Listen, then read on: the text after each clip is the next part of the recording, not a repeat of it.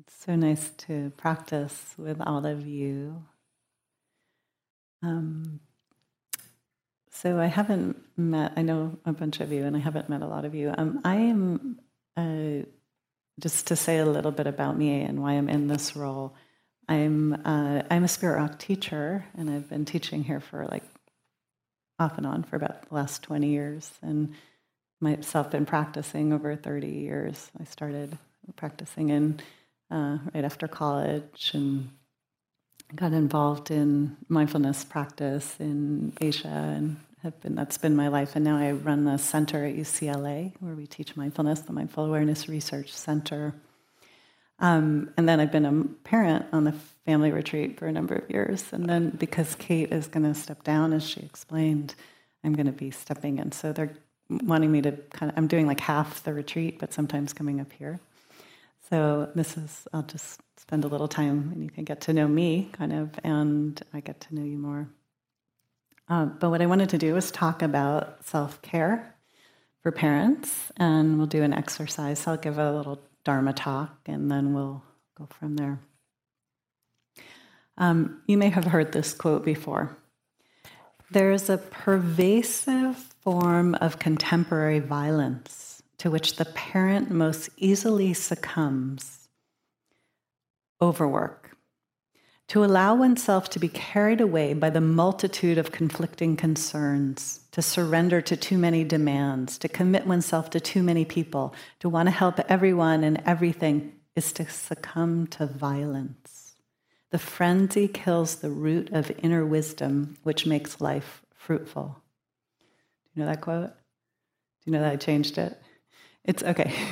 The quote is from Thomas Merton, the Trappist monk and Catholic mystic, but I changed it it didn't say the parent. It's not what stresses out the parent. It's actually more general. He's kind of talking about activists, actually, but I felt like it really applies here. So I just want to say that it's been a time, these last number of years, as we know, have been so challenging, and self-care is something that is just, for many of us, we've lost that capacity for self-care, especially as we're parenting, particularly harder if you're parenting younger kids. And then I've noticed it starts to get easier as they get older, you get more space. And it's a structural issue. It's not personal, right? We always feel like, sorry, just getting rid of the popping. We always feel like, it's our problem. I don't have time to take care of myself. I'm constantly busy. I'm trying to juggle so many things. But if you think about it, some statistics are that the U.S. is the only developed country in the world where paid time off is not required.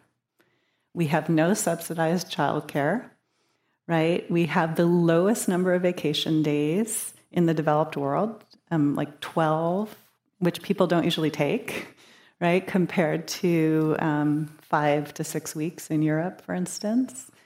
And I once read that medieval peasants they used to work less than we do, right? So it is, it's a struggle, and this quality of burnout, overwhelm, overwork, parenting, and we're feeling busy, exhausted, guilty, resentful, sick. Our children, we love our children like crazy. They drive us crazy. I can say that, right? That's cool. Okay. And then we get lost. And then add the COVID pandemic on top, and we have the economic, racial, social disparities that got magnified. We, many of us were trying to help our children online, and, I don't know, was it actually homeschooling, but whatever we were doing with the kids simultaneously while, going to work meetings. And I don't know about you, but it was pretty insane, or kind of bonkers, right, for those years. And a lot of women had to leave the workforce. It's really, really devastating what's happened in these ways. We haven't had a break. Where is self-care? So it's fantastic that you're here. I know things have started, at least in my life, they start to feel a little bit lighter in the last number of months. Like there's a little bit more space for me. But coming here is such a radical act. Like to come and take my kid and go to this place that's really for me. It's for us. It's for the family. I know it's not like a regular retreat for those of you who do those retreats regular, right? It's not silent. You're not going to have that kind of experience, but you're having something else. And this is its own retreat. And something I would say I noticed when I've done the family retreat for a number of years is like, I kept expecting it to kind of be like a meditation retreat. And then of course it wasn't. And then I would feel a little resentful. Like, why am I not getting enough meditation time? And then I realized that, no, this is the practice of staying present and connected with myself through all the interactions, through the relating, through the talking, through the, I would take the kids and go blackberry picking. There's great blackberries down the hill, right? Yeah, so it's a fun thing to do, especially the little ones. That it became a place of care and compassion for myself, even if I wasn't getting that like sweet, silent time, interiority time. So I just encourage you to remember that like, okay, what's happening here? This is the practice. How do we stay present? How do we stay in our bodies? When we get irritated because our kid is doing something, or where'd they go? They ran away. How do we stay connected to ourselves? So for those of us who struggle with a kind of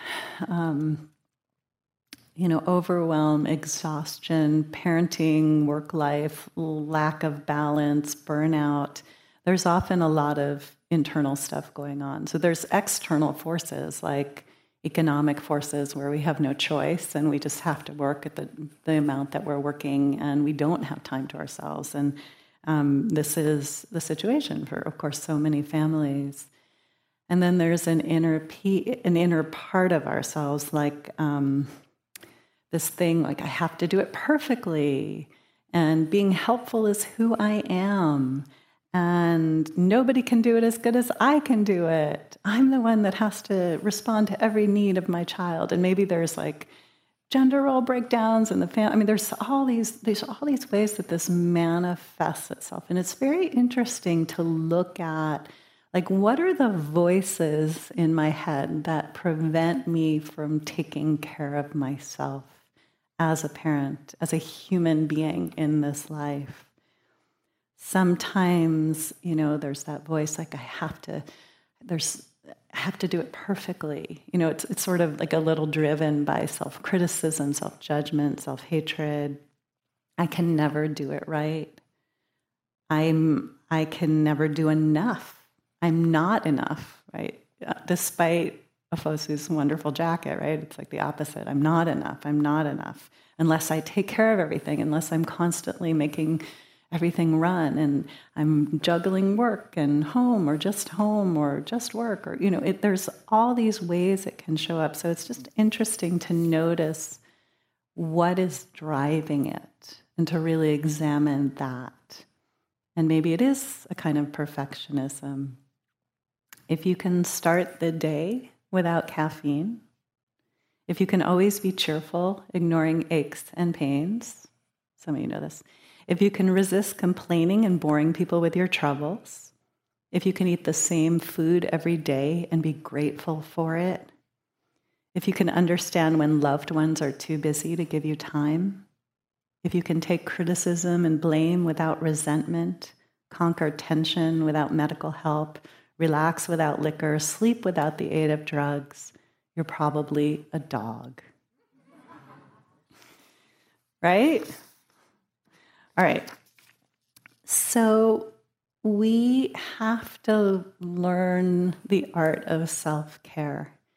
And I will acknowledge there are probably some of you who are pretty good at it and some of you who are less good at it. I was pretty terrible at it.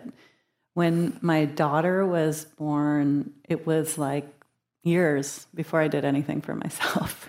I don't know. I felt guilty. Like, oh, I can't. I was working full time and, running home I had no time for anything, least of all myself. So I had time for my daughter, I had time for my job, a little time for my partner at the time, but zero time for this, for me. And I remember like just when she was so little and just crying on the phone to my friends and saying, I can't do this. Like I don't have any, I'm gone. Like I'm gone. I can't, and I couldn't even imagine self-care, taking time for myself. And that has changed drastically. And now my daughter is 12. It's very, very different. But I had to take little baby steps to get to the place where I was, where I became important. It was like, I don't know whether it's sort of like a cultural messaging about like you have to put everybody in front of you. But it was definitely, there was something that was really off and unbalanced in me. So as I began to do little things to take care of myself, right? I remember like there was this like these luxurious moments when you could be in the bathroom without the kid and the dog trying to come in. And I was like, that's a win, right? Reading, I found ways to maybe take a bath or read a novel or take 10 minutes to go for a walk by myself, like finding ways to slowly invite in some self-care. And as she got older and I started feeling the need to have to do it so perfectly, I started noticing, handing things off. And I remember one of the best things that my mother ever did was she cooked for us when we were little. And then my brother when my brother who's younger went to college, she's like, I'm never cooking again. I'm done. That's it. She never cooked again. And so she's excellent at takeout, like amazing at assembling things and getting takeout. But she had it. And I just like respect so much that self-care. And I told that to my dear friend who has been cooking nonstop for her kids for 20 years. And she's like, what? I could just stop cooking? And she did. So here's the thing. You can stop cooking. Our kids are not at the age where it's like the great idea, but I'm just kind of giving you ideas. Like, what is self-care? Like, when do you say, I'm done doing the laundry, your turn to do the laundry to the children, right? Or the partner, or, when do we, one of the things I really had to learn as a recovering perfectionist was to do my B job sometimes, especially at work. My A job, I was always trying to do it the best. And then the B job's okay. The B job, even parenting B job is okay. It's totally okay to be a screw up as a parent. We are, right? It's you're not a screw up. You're great. But it's okay to screw up. It's okay to not be perfect with parenting.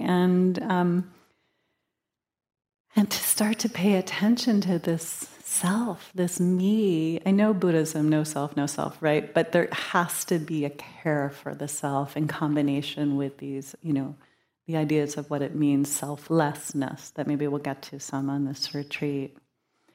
One of my favorite things to do, and even to more recently, are what kind of games can you play with the kids where you get a lot of rest, or a little tiny moment of rest. So one of them, of course, is hide and seek.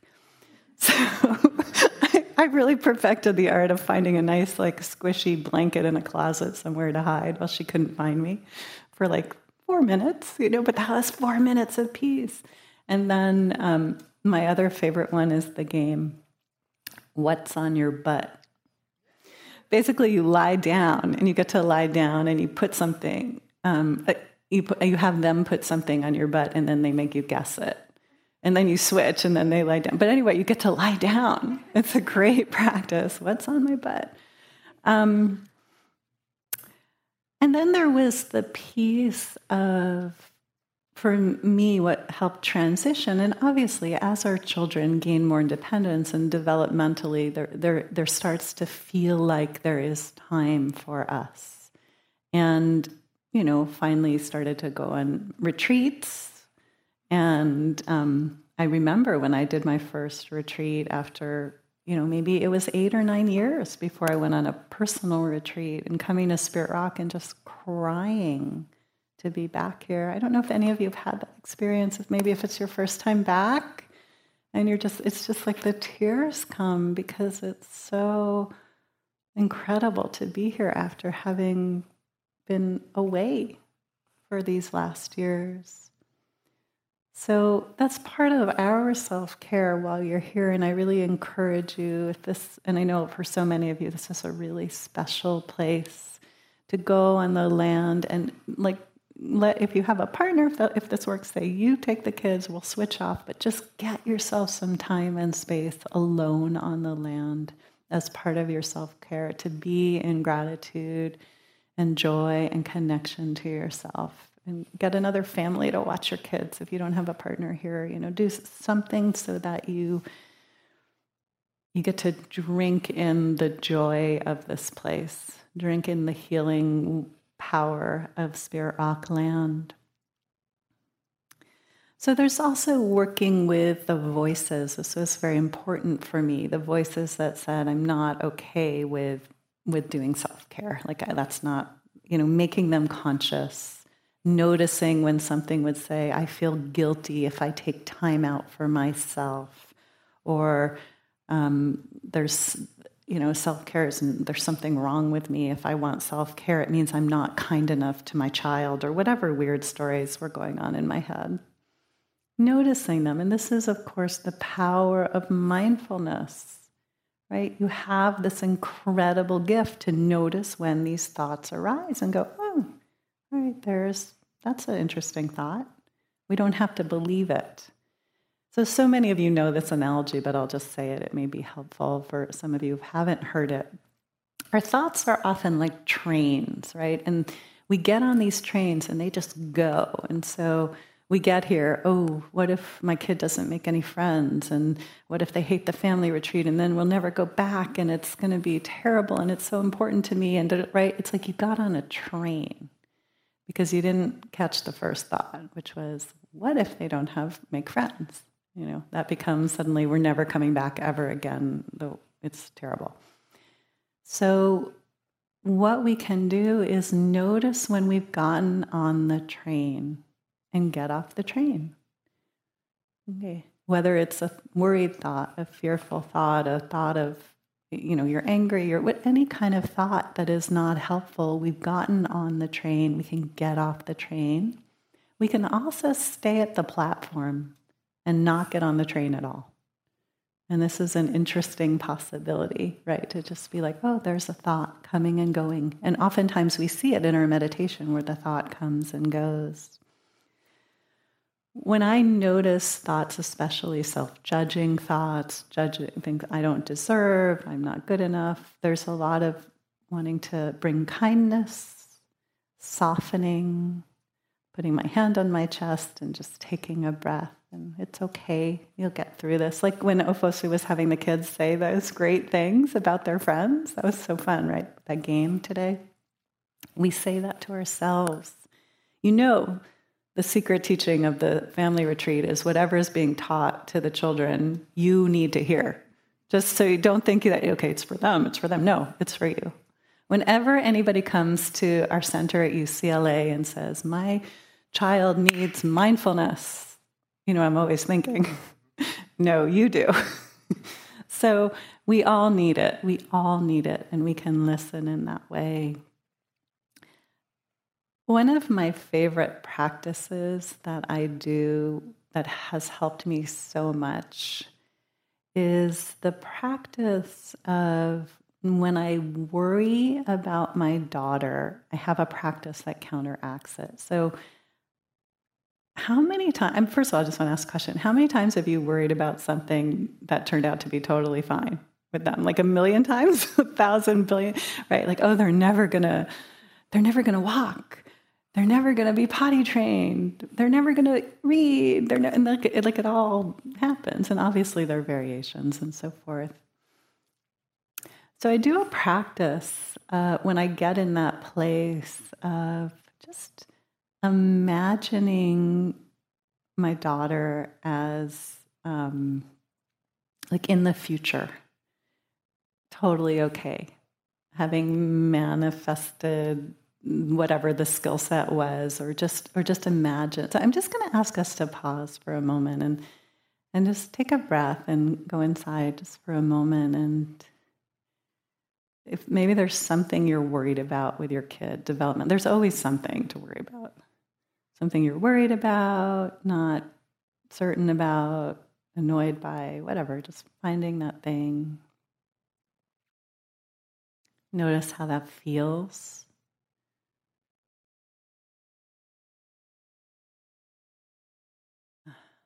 And now just imagine them sometime in the future where they've worked through it, or maybe they're older and they're doing great. So just have a sense of them like thriving. Maybe they're 20s or a few years from now, but just have a sense. Notice how that feels inside.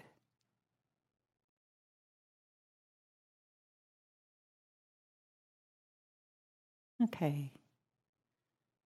So this practice is something that I just recommend. I often use it to, it's just like I have a particular image of her that I carry where she's a little bit older and she's just thriving, and I feel it. And when I go into those places of fear and I just on the spot bring up that image. Sometimes I meditate with it, but it's a really helpful practice for me.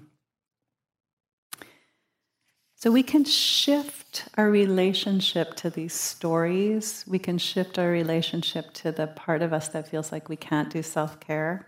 Here's a story I want to read to you. A man observed a woman in the grocery store with a 3-year-old girl in her basket. As they passed the cookie section, the little girl asked for cookies, and her mother told her no.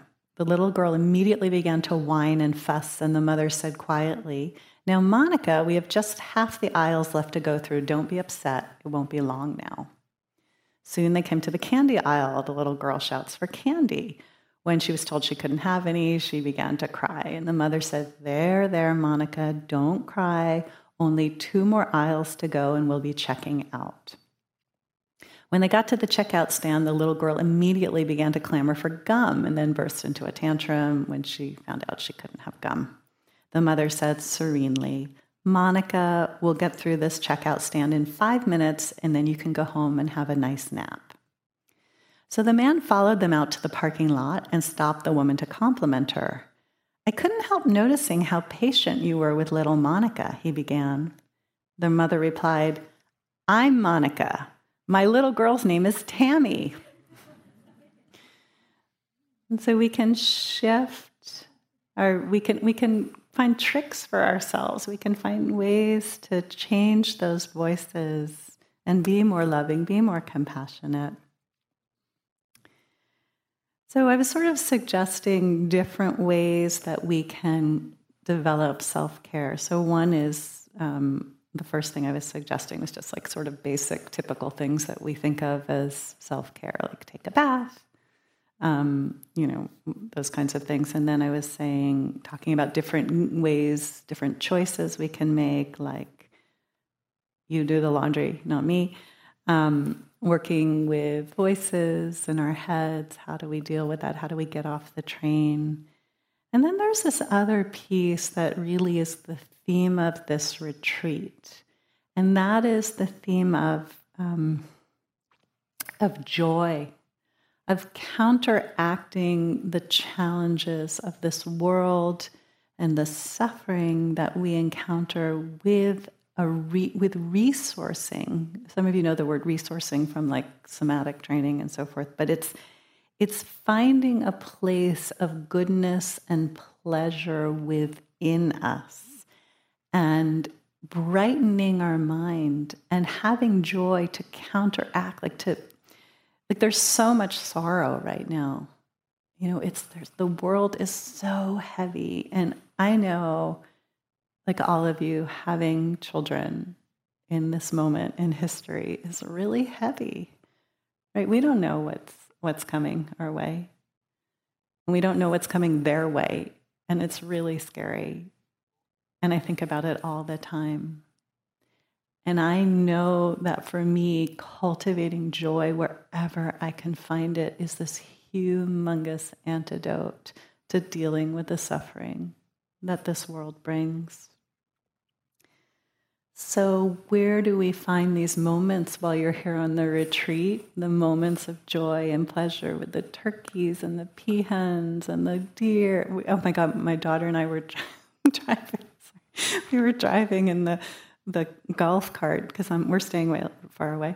So we were driving the golf cart down, and it was late at night, so we had the headlights turned on. And as we were driving along, this deer comes out, and Mira goes, "Deer in the headlights." It was just like, and then she started acting it out, "Deer in the headlights."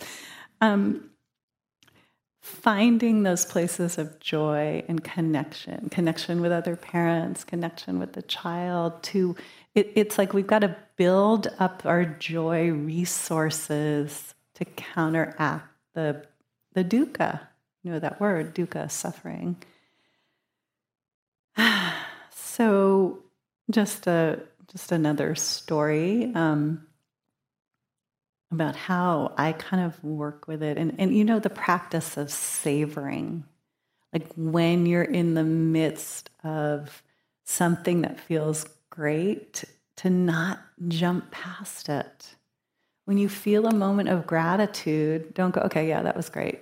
Bye. Oh, look, I'm having fun." But actually to savor. We can use our mindfulness to more deeply experience something, and that builds the resources. Like we're just trying to get like a bigger and bigger boat. You know that that famous story. The movie Jaws. Remember in that scene where they don't know what's out in the ocean. They know it's something pretty bad, but they don't know what it is. And then they go out in that little dinghy, and then the giant monster comes out, and the shark.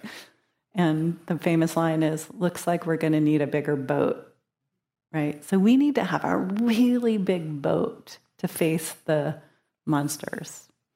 And one of the ways of doing it is appreciating, cultivating gratitude, all of these beautiful states that we're going to be practicing here in the next couple of days. We want to keep like building them and feeling and savoring them. So last night, all sorts of strange things happen at Spirit Rock. So last night, I went back to the rooms, and in the teacher village where we're staying, there are these, I guess they're swallows, maybe? Anyway, there are these birds, and they have some nests up above where the teachers are staying. And so I came out there, and Ajahn Pesalo was like, "Diana, come here." And I'm like, "What?" He goes, "Have you seen these birds?" So it was dusk. And I walk out, and the birds are like going bananas, and they're like dive bombing into us. I mean, they didn't hit us or touch us, but they were protecting their nest, but they were like zooming here and zooming there and zooming. And we were laughing so hard because Ajahn Pesalo was like scared of them, but he was kind of laughing about it. He's like, "They're going to get me." So we're like, "The demon birds, they're attacking. And they're zooming this way and zooming. Then my daughter comes out, and we're like hysterical laughing because the birds have gone they've gone batty, right? Sorry, bad analogy. But in that moment, it was so funny and so weird. And this connection of having my daughter here at Spirit Rock in this land that I love with the monk, hiding and dodging the demon birds that didn't touch us or hurt us in any way. And I just stopped for a moment. I was like, yes, this is life. This is what I want to remember. I want to savor and fill up my cup with, because it's just joy. We need as much joy as we can find. So I want to encourage you to just savor the joy, experience it, And I think really the last point I'll make is simply that the more we work with the voices, the more we build up. I didn't talk so much about the cultivation of loving kindness, but that's maybe we can not take that for granted. Kindness for ourselves. The more that we resource and fill ourselves up and do external actions that reflect this, the more we begin to touch into a place inside us that is a place of deep self-care. Right? There's the outer self-care, that we are all familiar with, read a book about it, whatever, but there's like an inner self-care, a deep self-care that's about living from a place of quiet joy, of presence, of a presence that knows that we're okay no matter what is happening. And this presence is cultivated through our practice, that we can sit in a place of our own deep, deep well-being, deep inner goodness, deep care for ourselves, because that is our nature. That is who we are. It is our birthright to be a place of love, a refuge for ourselves, no matter what is happening in this world. And there's a lot happening, right? And you can be that, and our practice supports it.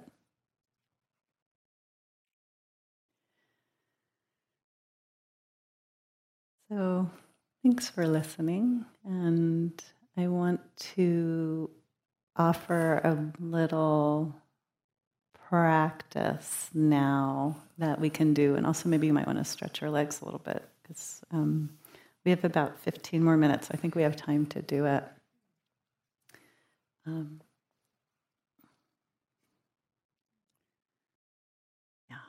so I'm just stretching. So I want to do a relational mindfulness practice, because so much of what we're doing here is relational, and that's our main way we're practicing really on this retreat. And so we're going to have some questions that we'll be doing, and we'll be doing them in something that's called a repeating question. So a repeating question is when someone asks me something, and Luigi, will you help me out for a minute?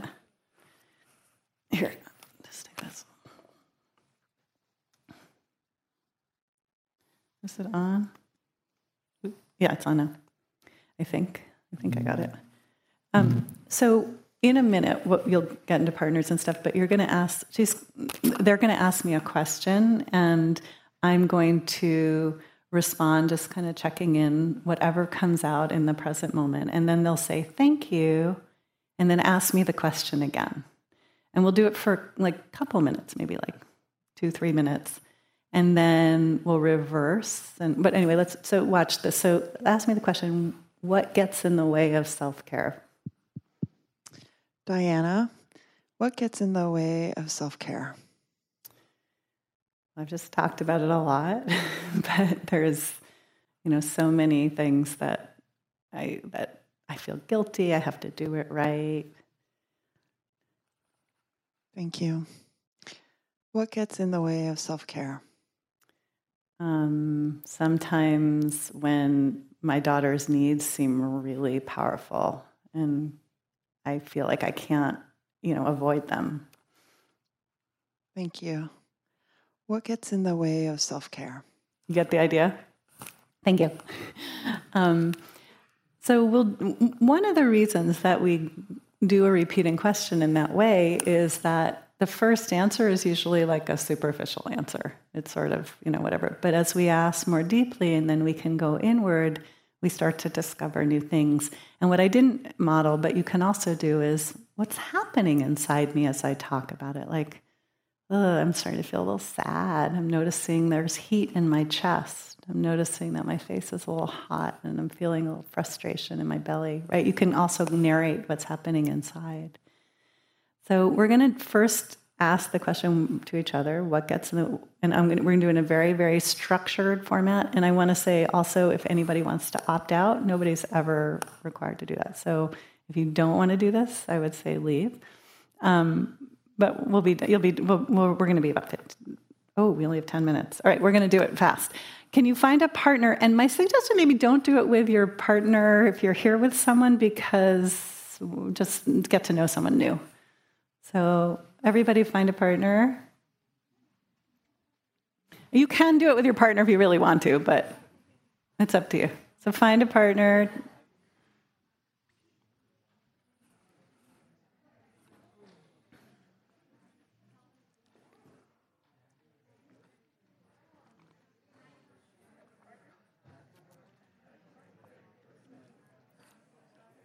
Hope it. Is there anybody who needs a partner? We're good? Oh. Okay, he's opting out. All right, so figure out who's going to go first. Doesn't matter, just pick somebody to go first.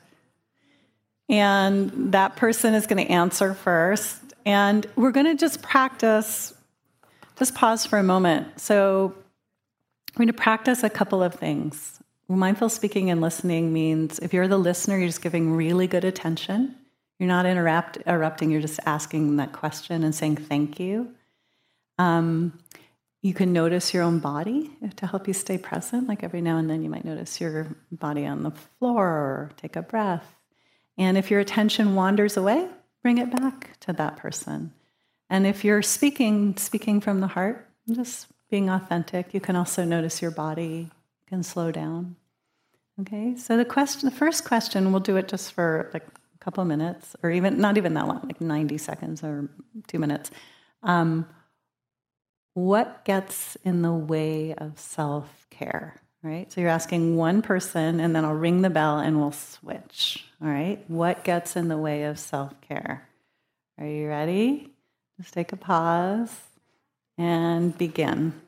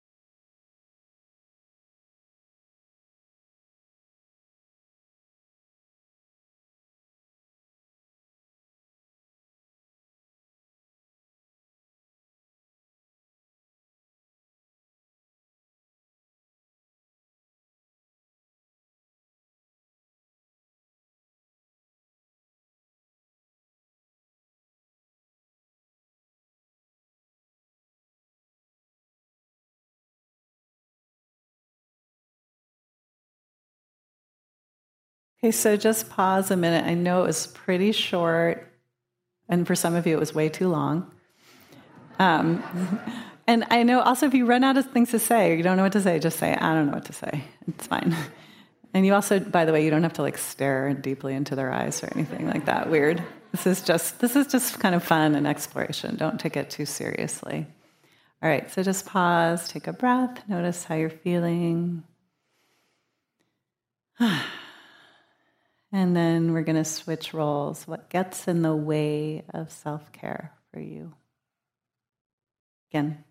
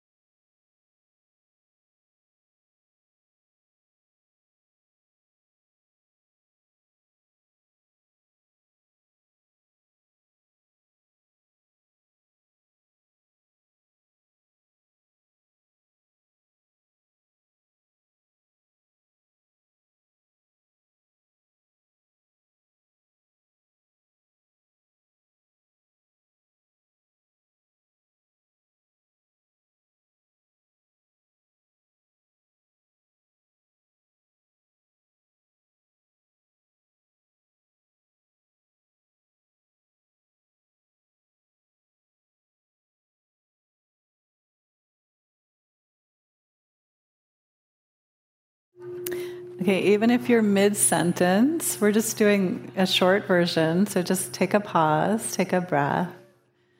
Close your eyes for a moment maybe and notice how you're feeling. We're not done, so don't move away. Okay, so just noticing how that was to speak or listen in this way. And what I also didn't say is this is confidential, so please do not, it stays in the room. And that way we can really be ourselves. We can speak with authenticity, with care. Okay, so now we're going to go back to the first person. And the question this time is, tell me a way you experience self-care. Or you practice self-care, if you prefer. Tell me a way you practice self-care. Okay, so back to the first person. Ready? Begin.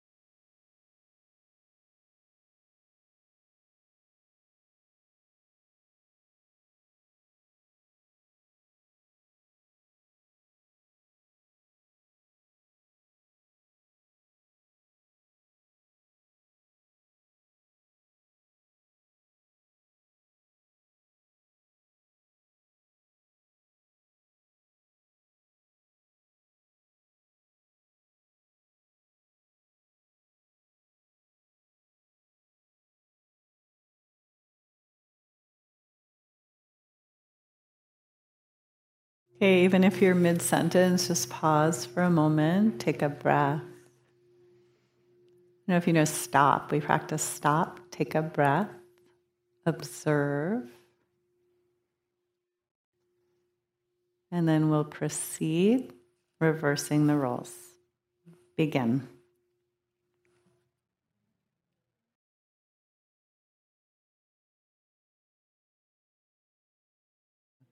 Tell me a way you practice self-care.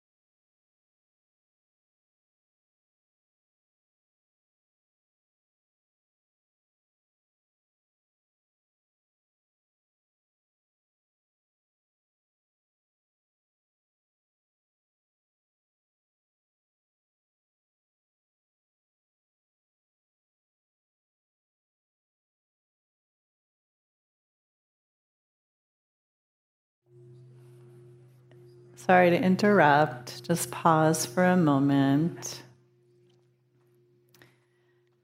And we're going to have one last time. I know we're going to go in it very shortly, but I want you to be able to debrief this. So use this last time to just share what that experience was like doing this, or anything you want to say to the person or ask. And just, I'll give you 2 minutes of unfettered, do whatever you want conversation. Okay, see you in 2 minutes.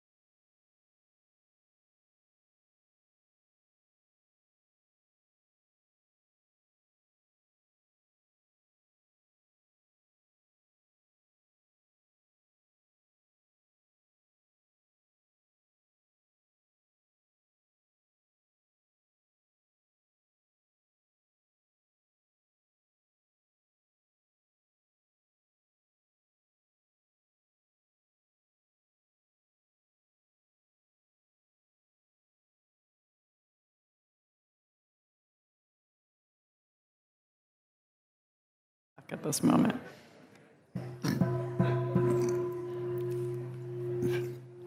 So you have to stop, because I'm going to get in trouble if you don't go back and pick up your children. And normally, I would love to hear how it went, but let's just do a thumbs up, some sideways, some down. Like, how was that? Was that helpful, fun, enjoyable? Okay, it looks like in general. So we'll try to do more relational practices, because I know people like them. And they're really, you can take this practice out. Like, you can still practice relational mindfulness practices when you're here the rest of the time. So let's use these principles of this inward, outward focus, staying connected, noticing our body, bring it out with you. And otherwise, it's been delightful. And I will see you back there as a parent and up here as well. Okay, thanks, everybody.